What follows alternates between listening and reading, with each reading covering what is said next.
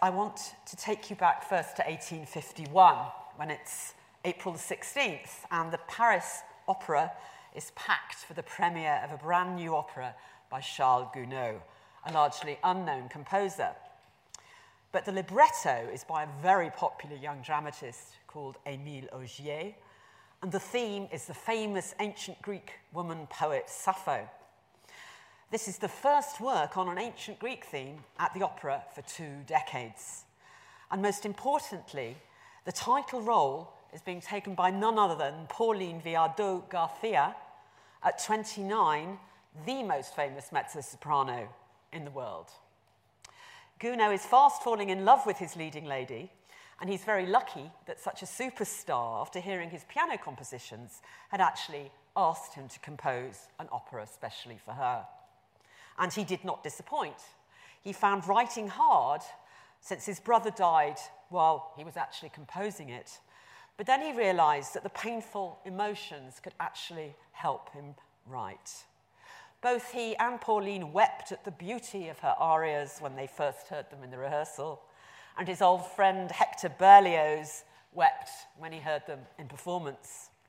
The 3-act opera was a critical success, receiving standing ovations every night, and it made Gounod's reputation and secured his future career.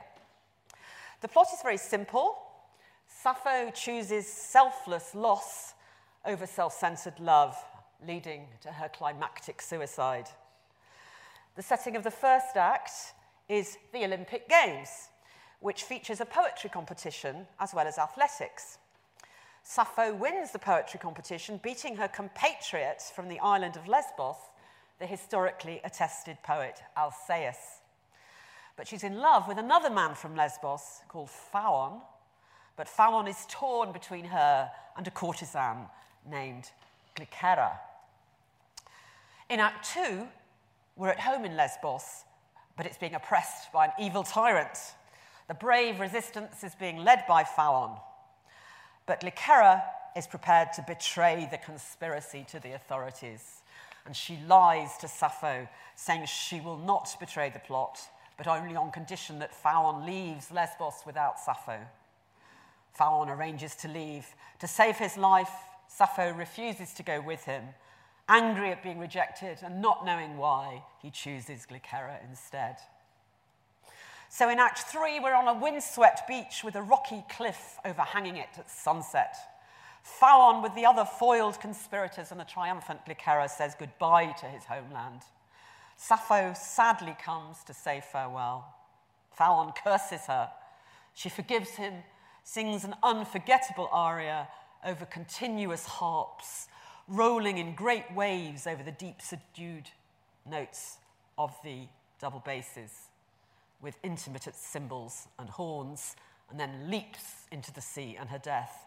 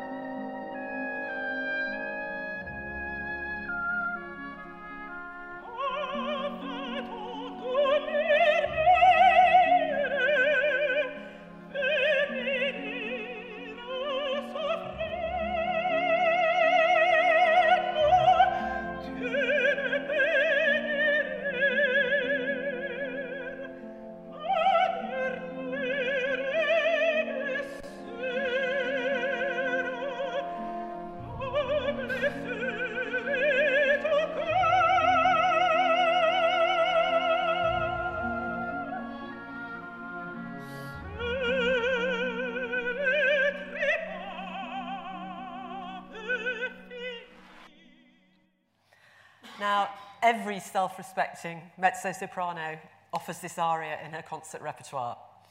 On YouTube, you can find, amongst many others, Grace Bunbury, Montserrat Caballé, and Marilyn Horne. But what, if anything, can Gounod's opera tell us about the great poet of Lesbos herself? The answer is not much.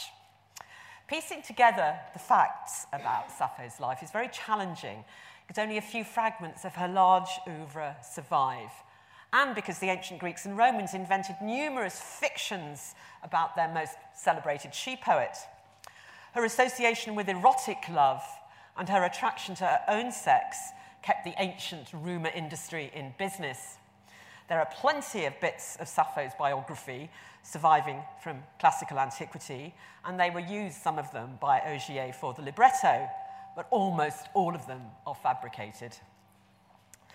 Now, both Sappho and Alcaeus were wealthy residents of Lesbos, now Lesvos, a powerful northeast Aegean island where the strongest city-state was and is Mytilene.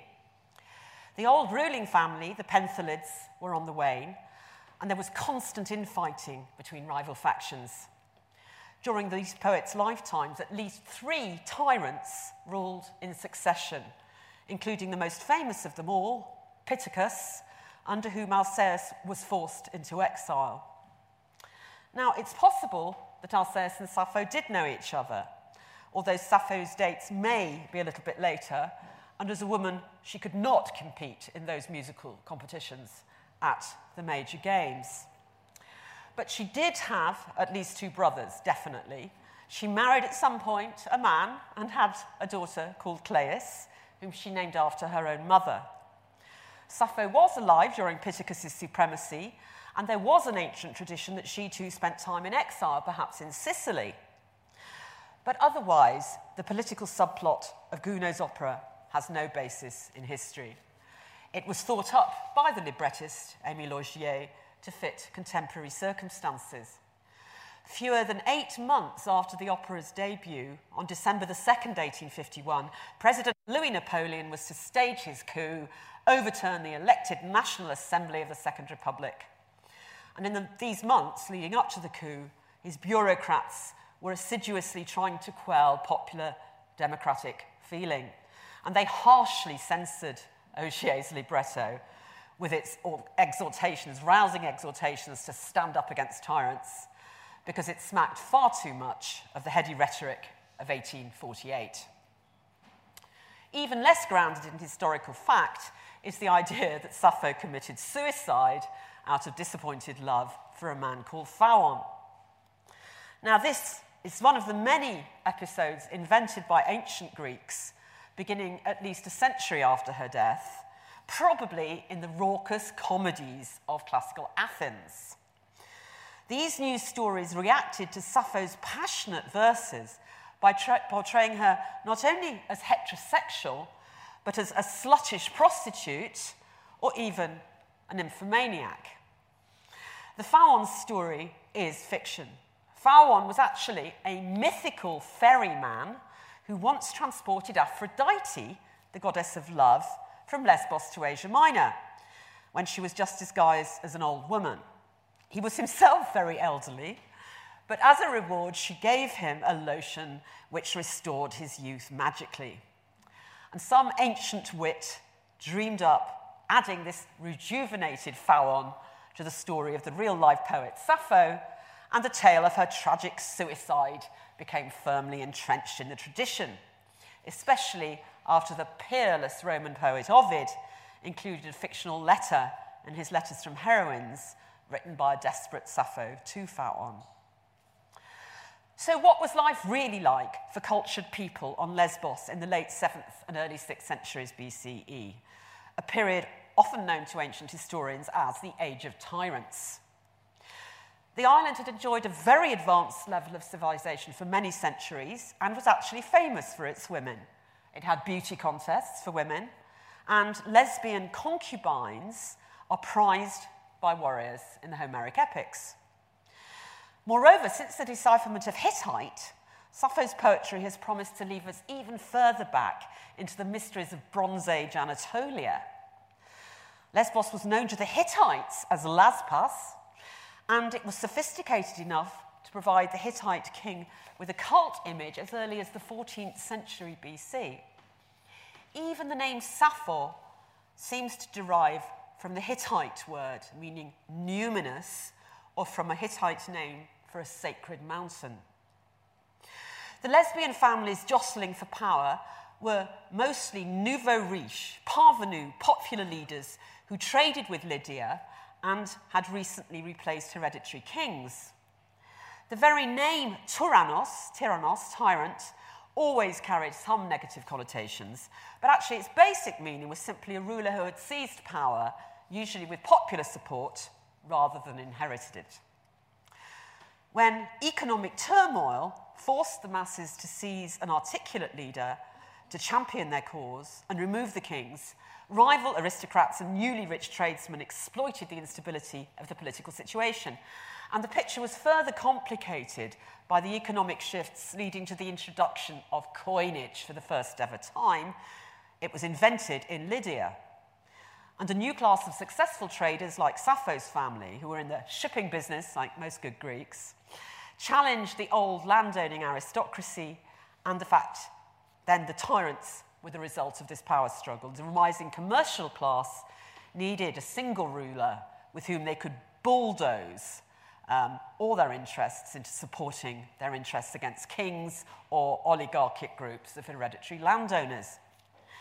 But the tyrants weren't just representatives of newly empowered citizen mercantile groups. They were flamboyant, ostentatious, egotistical, and materialistic. They competed with each other in displays of amazing wealth, and their subjects followed suit. Tyranny was one of the many practices the Greeks of this era, the era of colonization, picked up from non-Greek peoples, the people they called the barbarians. Most Greek tyrants seem to have been consciously following on an example set by the enterprising ruler of their closest eastern neighbours, the near-legendary Gyges of Lydia. In about 685 BCE, this unknown individual usurped the hereditary monarch, Count Daulis, conquered much of Asia Minor, and acquired proverbial wealth as well as international renown. And at that point, the very term tyrannos, tyrant, came from the language spoken either by the Lydians or one of the other Anatolian peoples.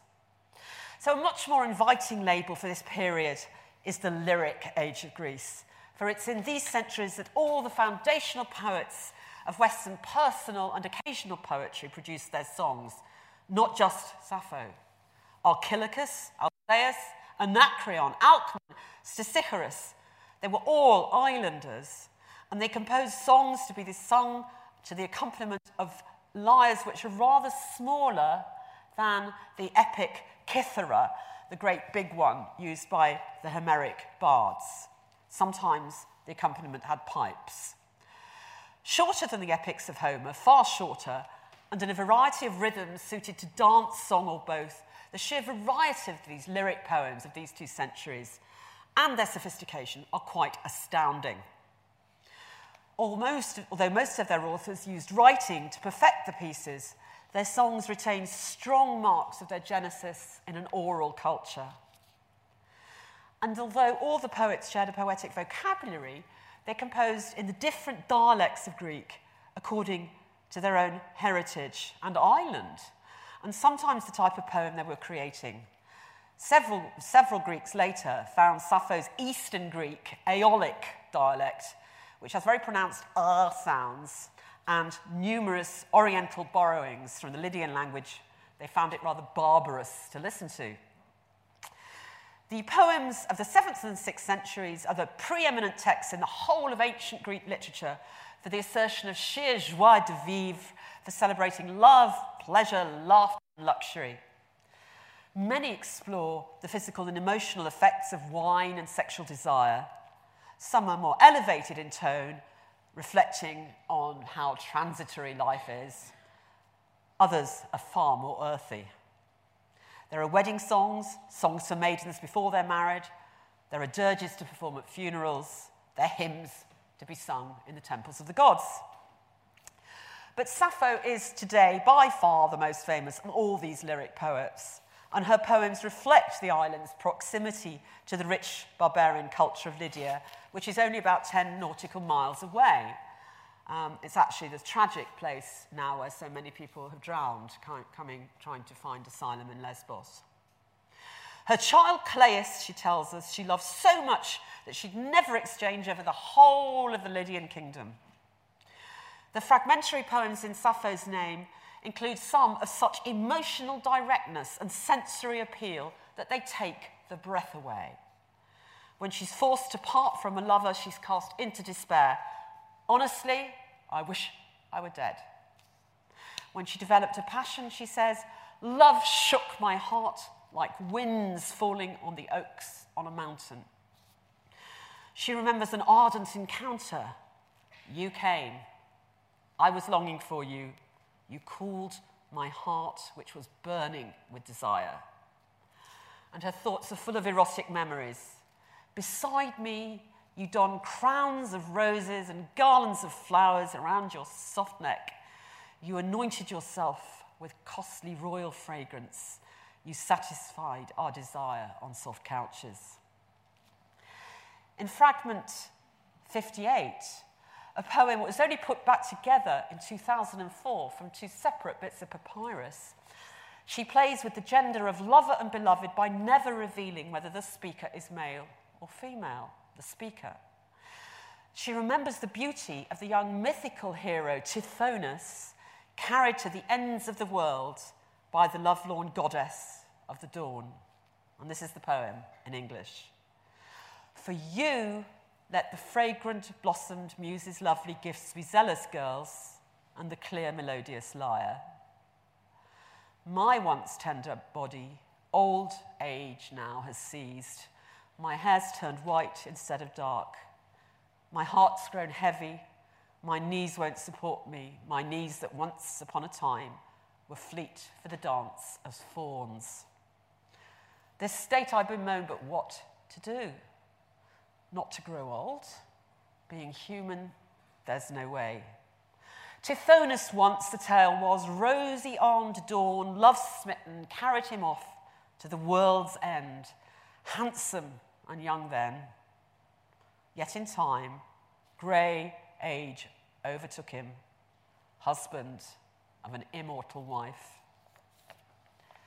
2,500 years before Jeanette Winterson explored the ungendered subject in Written on the Body, 1992, Sappho's meditative poem explored love from the perspective of a poet, a voice of indeterminate sex. Now, in ancient Greek, this is phenomenally difficult, just technically, because nouns, pronouns, adjectives, and participles all decline according to gender. Although Sappho is unusual since she's a female poet for ancient Greece, the homoeroticism of her works is, in historical context, unremarkable. It's elsewhere found in art and in women's songs relating to the cults of goddesses, especially those who oversaw the biological and sexual aspects of women's lives, Artemis and Aphrodite. For example, in the Spartan songs for choruses of unwedded maidens by Alcman, they flirt with each other as part of learning to get married to men. But homoeroticism is also a pronounced feature of symposium poetry written by men, and the Age of the Tyrants and lyrics was also the period when the fashion for symposia, in imitation of barbarian Eastern palace practice, swept across the Greek world. Now, women held such banquets at festivals from which men were excluded, and Sappho's songs were probably sung at them. But they were also very popular with male audiences. And the typical male symposium was a ritualized drinking party from which respectable women were excluded, although female musicians and sex workers often made appearances. By inviting guests to a symposium, a host or hostess could indicate that she or he shared with them a cultured, leisured, and elegant lifestyle. The wealthy began to build special rooms in their own houses designed to hold up to 20 guests, paired, perfumed, garlanded with flowers, and facing each other on couches. They would discuss current affairs, gossip, sing, listen to the music of pipe and lyre, and tell each other stories. And there was a pronounced element of light-hearted and eroticized intergenerational mentoring. A supposed song by Alcaeus begins simply, "Wine, my dear boy, and the truth." The collective excitement and physical intimacy were enhanced by the steady intake of wine. The younger guests were schooled in candour, humour, collective values, and the behaviour appropriate to a leisure class clique. And it's in this context that we need to understand the reason why many lyric poems are written in the voice of an older lover or admirer to a much younger person of the same sex. And there are hundreds of ancient Greek vase paintings depicting such drinking parties. And those paintings are on cups and jugs created for use at such parties. But the best visual representation, which took my breath away when I first saw it appropriately enough on my honeymoon, is the tomb of the diver at Posidonia, or Paestum, Greek town in southern Italy. The guests are singing to a pipe, embracing their partner affectionately, and playing Kottabos, a boisterous party game in which you compete in aiming the dregs of your wine at targets painted on the wall. In symposium poems, this flirtatious homoeroticism does, however, have a political aspect. Admiration for physical beauty and the adornment of the self with fine clothes and flowers are channeled into non-reproductive sexual relationships and private recreation, because these are the privileges of an elite, wealthy social echelon. Homoeroticism is for upper-class people. It's related to the cult of beauty and bodily excellence central to athletics competitions. Consumption of luxury goods in the private and selective environment of symposium suggests a shared refinement of taste and sensibility. The symposium offered rich families under the tyrants a way to affirm private relationships with other rich households that transcended the boundaries of their own city-states.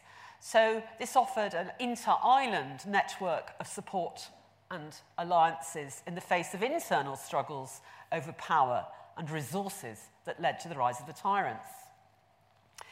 Sappho has had more words written about her in proportion to her own surviving output than any other writer in history, I believe. A couple of complete poems and about 200 fragments are all that remain of the 9 substantial volumes that she produced. Her poems could still be consulted complete in the ancient libraries, including the famous one at Egyptian Alexandria. But they didn't survive the millennium between the triumph of Christianity and the frantic export to the West of Greek manuscripts from Constantinople before it fell in 1453. Some Renaissance scholars believed that in the 11th century, Pope Gregory VII had all the manuscripts of Sappho burned publicly as dangerously salacious. She did not fit Byzantine Christian values. Yet Sappho, for all the meagreness of her extant poetry, is a founder in many more respects than teaching us what love feels like. She's the first female poet and learned woman known to antiquity and to the Western literary tradition, the Docta Puella. Said to have been entitled the 10th Muse by Plato, she was the only woman that ancient scholars included in the canon of significant poets. And her life and loves have inspired many plays, operas, and novels, other than Gounod's, as skillfully documented in Margaret Reynolds' The Sappho Companion, 2011. And until the 19th century, these biographical stories mostly just retold the fiction of the suicidal and heterosexual Phaon. And although this tradition reached its acme in Gounod's spectacular opera, it is still going strong, as in Erica Young's raunchy novel, Sappho's Leap, which now reads very datedly. Now, the change in attitude towards Sappho came when the self-conscious lesbian literary culture emerged in the mid-19th century, thanks to French decadence and Baudelaire's famous poem Lesbos of 1857. Sappho was now crowned as the first explicit poet of female homoeroticism. Fin de siècle Prussian scholars then tried to resist the growing popularity of erotic Sappho by insisting that her relationship with the young women whose leisure hours on soft couches she celebrated was actually that of the headmistress of a finishing school for debutantes entering the marriage market. But explicitly sexy verses by Sappho found soon after that on papyrus mentioning a dildo, Frag 99, hindered the mission of these prudish academics. They could not explain away the dildo. Some more recent scholars have tried to tame Sappho by turning her into a priestess and claiming that erotic behaviours she describes were part of a formal ritual. Yet Sappho has inspired, of course, not only lesbians, but heterosexual poets and poets of male homosexual love, especially C.P. Cavafy. Like this gay Alexandrian proto-modernist, Sappho seems to sing to us, as E.M. Forster described Cavafy, from a position at a slight angle to the universe. Now just listen to this poem, which says that her beloved, Anactoria, I have a PhD student in this room whose name is Anactoria. Anactoria has left her to go and get married in Lydia. But she says Anactoria is more valuable to her than the splendour of any armed militia massed in cavalcade. Some say a host of cavalry, others of infantry, and others of ships is the most beautiful thing on the black earth. I say it's whatever a person loves. It's perfectly easy to make this understood. She who far surpassed humankind in beauty, Helen, left her noble husband and went sailing off to Troy with no thought at all for her child or her parents. Love led her astray. And Helen has reminded me of Anactoria, who is not here. I would rather see her lovely walk, the sparkle of her face, than the Lydians' chariots and all their armed infantry. We know of no personal love song like this in earlier world literature. Sappho has created a tradition of love, not war lyrics, whose future stretches from Propertius to Bob Dylan and Bruce Springsteen. As the definitive voice of lyric ecstasy, she is so consequential that poets of every generation, from Catullus to Sylvia Plath and Anne Carson, have used her to define their aesthetic manifestos. And a good illustration of the difference between Sappho and Homer, his masculine world, comes in a more traditional poem about the wedding of Hector and Andromache. This couple are portrayed very tragically in the Iliad, where they part for the last time, now as parents. Andromache sings the lament over her warrior husband's cadaver. But they're celebrated in a sensuous poem by Sappho as a young bridal pair, and messengers bringing news. Hector and his companions are bringing the lively-eyed, graceful Andromache from holy Thebe and ever-flowing Placia in their ships over the salt sea. And there are many golden bracelets and perfumed purple robes and ornate trinkets and countless silver drinking cups and ivory. The news went to his friends throughout the spacious city. At once the sons of Ilias yoked the mules to the smooth-running carriages. The whole crowd of women and tender-ankled maidens climbed on board.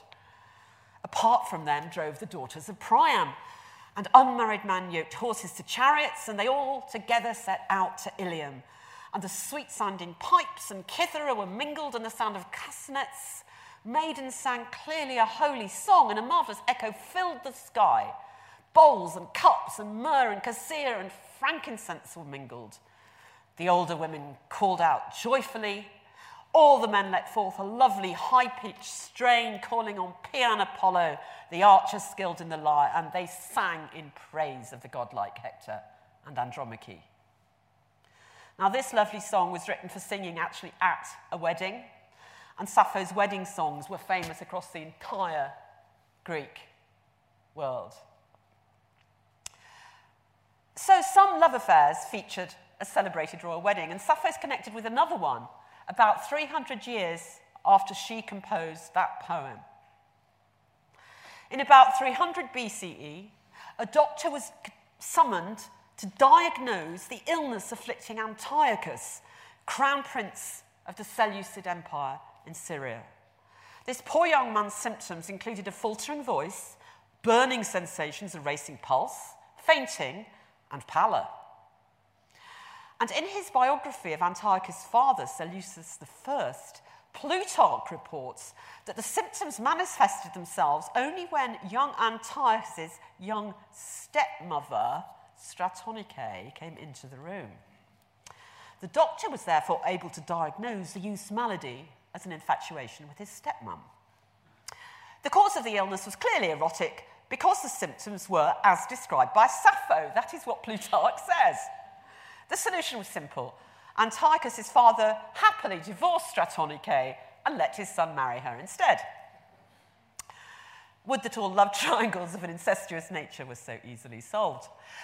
Plutarch's story invites us to wonder, though, if the relationship between Sappho and erotic symptoms is straightforward. Did Antiochus and his doctor learn to describe those sensations from their knowledge of Sappho's already classic love poems? Did art shape life? Or are such sensations the universal experience of erotically fixated teenagers, which would mean that the lived experience had been recorded with uncanny realism in Sappho's art? Now, the complete poem that allowed the diagnosis of Antiochus' symptoms is the most influential lyric poem of all time. It's usually just known as Sappho Fragment 31, or phainetaimoi, its first two words, which mean he seems to me. It describes a triangular scene. Sappho is transfixed by her own physiological responses to watching a woman she loves laughing with a man. And the brilliance of this poem, beside the luxuriant specifications of the symptoms, lies in the paradox that the speaker, who's the only silent member of this triangle, is putting her thoughts into words, and in doing so, nearly becomes silent in death. He seems as fortunate as the gods to me, the man who sits opposite you and listens nearby to your sweet voice and lovely laughter. Truly, that sets my heart trembling in my breast. When I look at you for a moment, it's not possible any longer for me to speak. My tongue has snapped. At once a subtle fire has stolen under my flesh. I see nothing with my eyes. My ears hum. Sweat pours from me. A trembling seizes me all over. I'm paler than grass. It seems to me that I'm just a little short of death. So here, form, rhythm, and oral impact, metaphor and image, are inseparable from the information transmitted.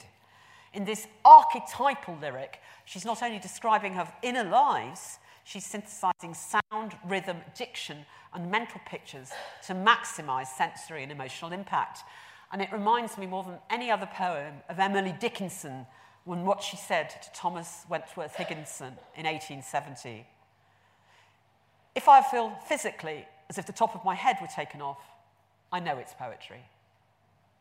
And I recommend to get that over the translations by either Josephine Balmer or Anne Carson. They're both brilliant.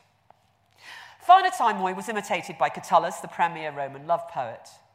But the Greek original has survived only because it survived in one manuscript, the one manuscript of Longinus's On the Sublime, the treatise on literary transcendence attributed to a man called Longinus writing in Greek under the Roman Empire.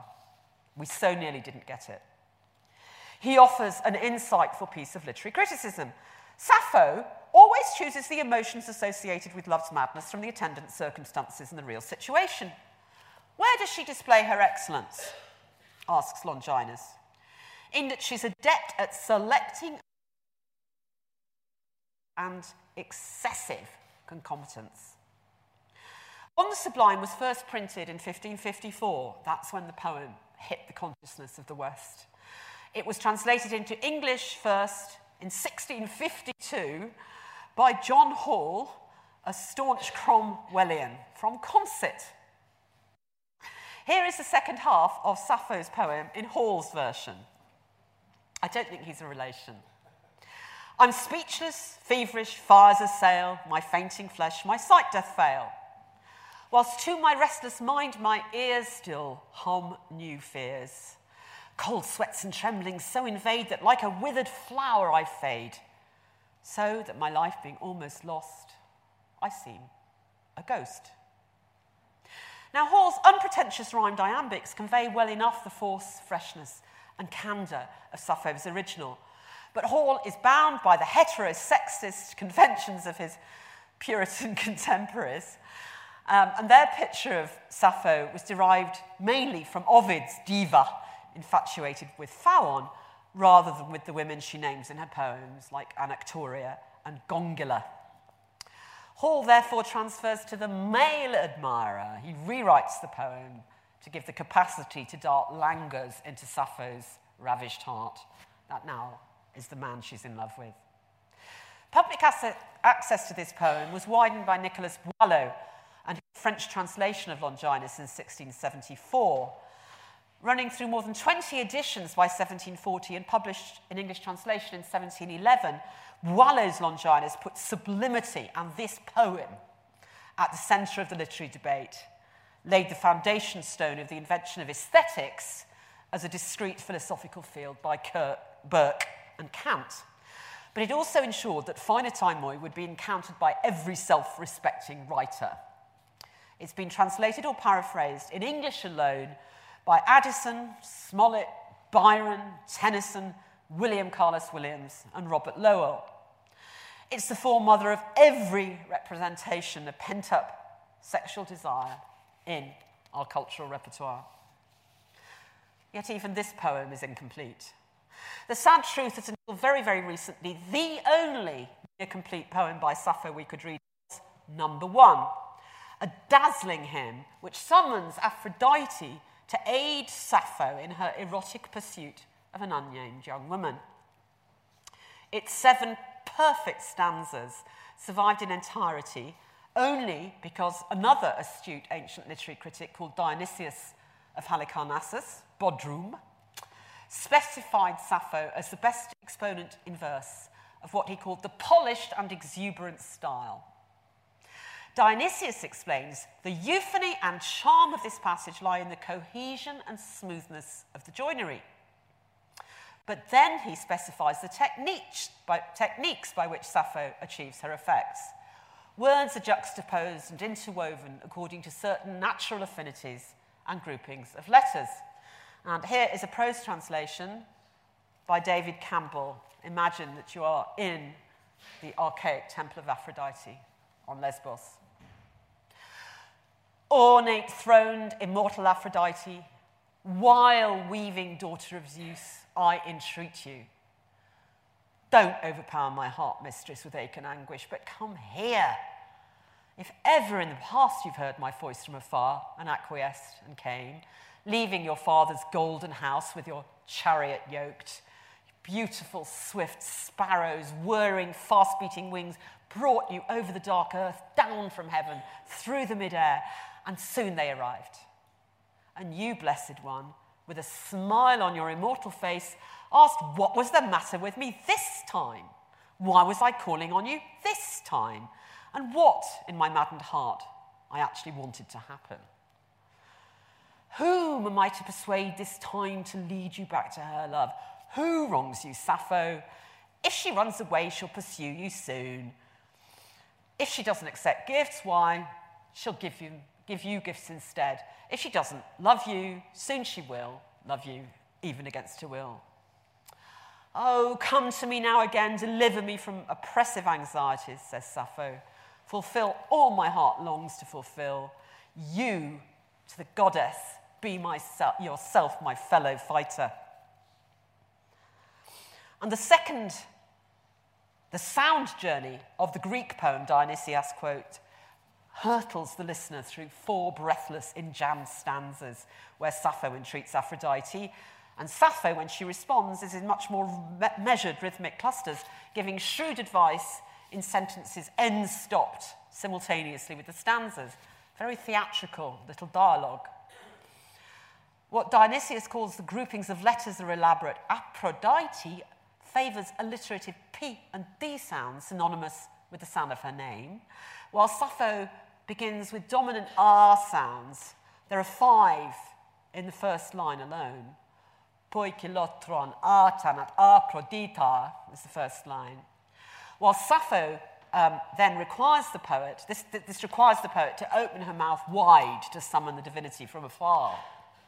But by the end of the poem, the A assonance is replaced by S and E sounds, which suggest a much more sibilant determination to get the attention of Aphrodite. It's quite brilliant.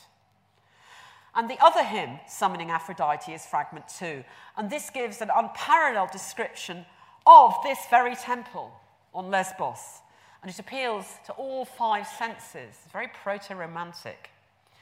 Hither to me from Crete to this holy temple, here is your delightful grove of apple trees, altars smoking with incense, cold water babbles through apple branches, the whole place is shadowed by roses, and from shimmering leaves the sleep of enchantment comes down. There's a meadow where horses graze, blossoms with fragrant spring flowers. The winds blow gently. There, Aphrodite, pour nectar gracefully into golden cups, nectar that mingles with our festivities. This text, astonishingly, we've only got because it was inscribed on a clay pot by an Egyptian Greek in about 300 BCE. It was only published in 1937 by a fine Italian scholar, one of my heroines, who was appropriately enough a woman, a very beautiful woman, called Medea Nossa. Now, whichever translation you use, I'm afraid that without Greek, you won't fully appreciate the one really crucial aspect of Sappho's foundational status as poet from a technical point of view, and that is that she invented the most exquisite and difficult of all verse forms, the suffix stanza. Suffix consists of 3 11-syllable lines, followed by a 5-syllable line, repeating. And that's in a circular movement where each line uses long, strong sounds at both ends, framing short, fast syllables in the middle, where I think there was probably some lyre twanging.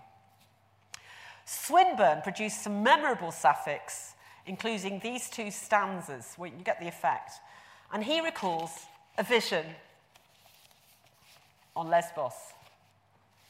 Saw the white, implacable Aphrodite, saw the hair unbound and the feet unsandaled, shine as fire of sunset on western waters, saw the reluctant feet, the straining plumes of the doves that drew her, looking always, looking with necks reverted, back to Lesbos, back to the hills where under shone Mytilene. But my favourite English language suffix stanzas are by Allen Ginsberg, a particularly nostalgic poem in his late collection White Shroud, 1986, which celebrates the gay trysts of his youth. In a moment of pure genius, he pays delicate homage to his literary foremother by combining sapphic form, sensuous diction, and pillow talk content. Red-cheeked boyfriends tenderly kissed me, sweet-mouthed, under boulder coverlets, winter, springtime, hugged me naked, laughing and telling girlfriends gossip till autumn. And exactly 3 years ago, the classics world was stunned by the publication of a completely newly identified 5-stanza complete poem by Sappho in her delicious Sapphic metre. Although not exactly new, because that's surely a misnomer for a poem composed 27 centuries ago, it had not been read or heard since about 300 CE. And in early February 2014, I was phoned up by the duty editor of BBC Two's Newsite, Mark Williams, who claimed he'd been at Oxford when I was a lecturer there and had heard me give a lecture. And he wanted me to record an interview on this new discovery. In the nearly complete new poem, it is practically complete, only a couple of missing words, Sappho explores her frustration, not her sexual frustration, but her brother's inadequacies. The emotional tone is unexampled in the rest of her extant oeuvre, since the poem explores anxiety about mundane domestic obligations. Rather than sensual, it's practical and reflective. So it casts Sappho in a completely new light, as a capable member of an Eastern Greek island family with a freight business. One brother, Charaxos, has not returned from a voyage with his anticipated cargo. He's messing around with a woman in Egypt. Her younger brother, Larichos, is far too slow to grow up. He's a teenager and he won't assume responsibilities, which leaves her running the business. Exasperated and slightly desperate, she rebukes an unnamed interlocutor who assails her with unsubstantiated rumours that the errant Charaxos' return with his cargo is imminent. Sappho retorts that her only option is to pray to Hera, the queen of the gods who oversaw women's social status. Now, this fine poem evokes a sustained psychological journey, and it's united by the image of the ship weighed down by freight and jeopardized by storms. The ship is both the vessel steered by her brother Charaxos and a metaphor for her family's financial problems. As a woman with an elder and a younger brother myself, I am very pleased that the new poem shows the poem most famous for her erotic adventures in a different way. And I'm actually going to play you the Newsnight interview because I'm very hoarse and I did manage to perform the poem in Greek. So it did go out on BBC Two. Probably the only time that a big chunk of ancient Greek has ever been recited on BBC Two. But first I'm going to give you the English version, which I composed for that programme. I was rung up at like 3 in the afternoon saying, we haven't got a translation, can you come and read us the translation? So I was actually running a conference. I kept going out to the toilet at the London School of Economics to scan and translate this poem. When I got to the studio, Kirsty Wark just said, well, we want it in Greek. But 2 minutes notice. Terrifying. But before we play it, I'm going to give you this version that I composed to go out on the television, which never did. It hasn't been published, except on my blog. This is Sappho's voice to an unnamed woman. Gossip. Why the incessant gossip about Charaxos' arrival in a loaded ship? Only Zeus, I think, knows the truth along with all the other gods. It's not for you to have an opinion. Hardly. You should be telling me to go and make repeated appeals to Queen Hera that Charaxos can make his return here, ship and all, finding us safe and sound. Let's place everything else in the lap of the gods. Sudden spells of fine weather do often emerge from heavy gales. Some people are lucky enough to have their problems averted by the King of Olympus. They're blessed and enormously fortunate. In our case, if Larichos can just grow up and come to be a man of leisure and status, then at least then, from our heavy cargo of sorrows, we may very soon be freed. This practical businesswoman and dutiful sibling is a far cry from the male fantasy of the disappointed lover of Phaon, leaping to a violent death in a frenzy of emotion. And here's the clip, I hope. Until now, it was thought that just 4 poems, along with some fragments of verse, had survived. But the discovery on a piece of papyrus of 2 new poems has transformed what we know about the most famous Greek female poet who composed her verse in the 7th century BC. Edith Hall is Professor of Classics at King's College London. So what's your reaction to this find? Well, I'm very excited because Sappho is one of my favourite poets of all time. She allows us to get directly into the life of ancient Greek women in the middle of the 7th century BC. We've got some poems by her already. An awful lot of them are indeed about lesbian love. And we've got a poem that's not about lesbian love at all. It's about being a very responsible sister to 2 brothers. Yeah. So there's 2 new poems. Yep. How much does that change the scholarship about her? How much does that, excite new study? Well, it's certainly going to excite a very great deal of new study because we've got several stanzas, and so much of Sappho that we've got is just odd quotations or little scraps of papyrus. This really changes how we think about women as sisters on the island of Lesbos and in the Aegean Sea in this period before time. It also shows that an awful lot of the ancient sources that said she was always talking about her brothers, that a lot of people didn't believe, she really was always talking about her because brothers. These brothers are actually named in the poem. We know from other sources that the names are correct. Yes, indeed. She's got an elder brother called Charaxos, who seems to be a bit of a bad lad, and he's gone off to sea and rather irresponsibly left her back at home in Lesbos, and he may or may not be off with the famous courtesan in Egypt. And she's worried about his return, isn't she? Well, she's cross because people keep promising he's going to come back. And what she actually says, she goes through 5 different emotions. She says, stop harassing me with gossip when you don't know. What you should be is telling me to go and talk to the queen of the gods, Queen Hera, Eran, you'll hear that word, Eran, it's Queen Hera. And I think, she says, it's much better for us to be calm and let everything rest in the lap of the gods. And what I'm really worried about is my younger brother. I want him to be okay, because then we'll actually all be safe and sound on Lesbos. You say that Sappho is really your favourite Greek poet, Yeah. partly perhaps because she's a woman, Of but course. actually in the canon of Greek poetry from that period, is she really a great poet? Oh, absolutely. Sappho invents the love song. She invents the subjective I voice where you say how you feel when you're in love. She is the first great lyric love poet in Western culture.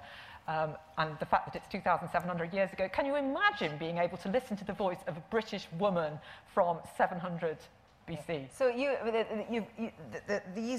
these were found in papyrus that's been kicking around in some private collection. Is there more?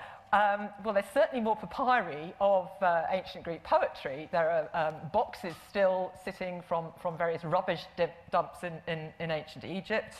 But where are they? Well, some of them are in boxes in museums. Some of them are still wrapped around Egyptian mummies, because Egyptian mummies were actually wrapped up in paper, and people peel off the cartonage, as it's called, the paper, and we find poems on those. Most of them, I'm sure there are still more to be dug up in the sands of Egypt, because paper has survived. In collections, private collections, as these were in private collections. Well, I'm afraid there's a huge black market to do with classical antiquities. I'm not remotely alleging that this is one, but it's very, very clear that the editor of the papyrus isn't able to tell us where he got it from, and he's a very distinguished academic indeed at Oxford University, and he just says, I'm grateful to the anonymous owner of this in a London collection, somewhere in London. So do you think this is going to lead to a kind of reappraisal of Sappho as a poet? Oh, it's certainly going to mean an enormous amount of new business for Greek professors. But to me, it's just so exciting that when people think that classics is, a dead subject or a closed-off subject, that we actually get a whole new emotional sequence from this wonderful woman. Edith, hang on just a minute, because Edith is now going to read us out with some of that newly discovered Sappho, obviously in the original Greek. Good night. Alai throulesa Charaxon elfen, nai sum pleai.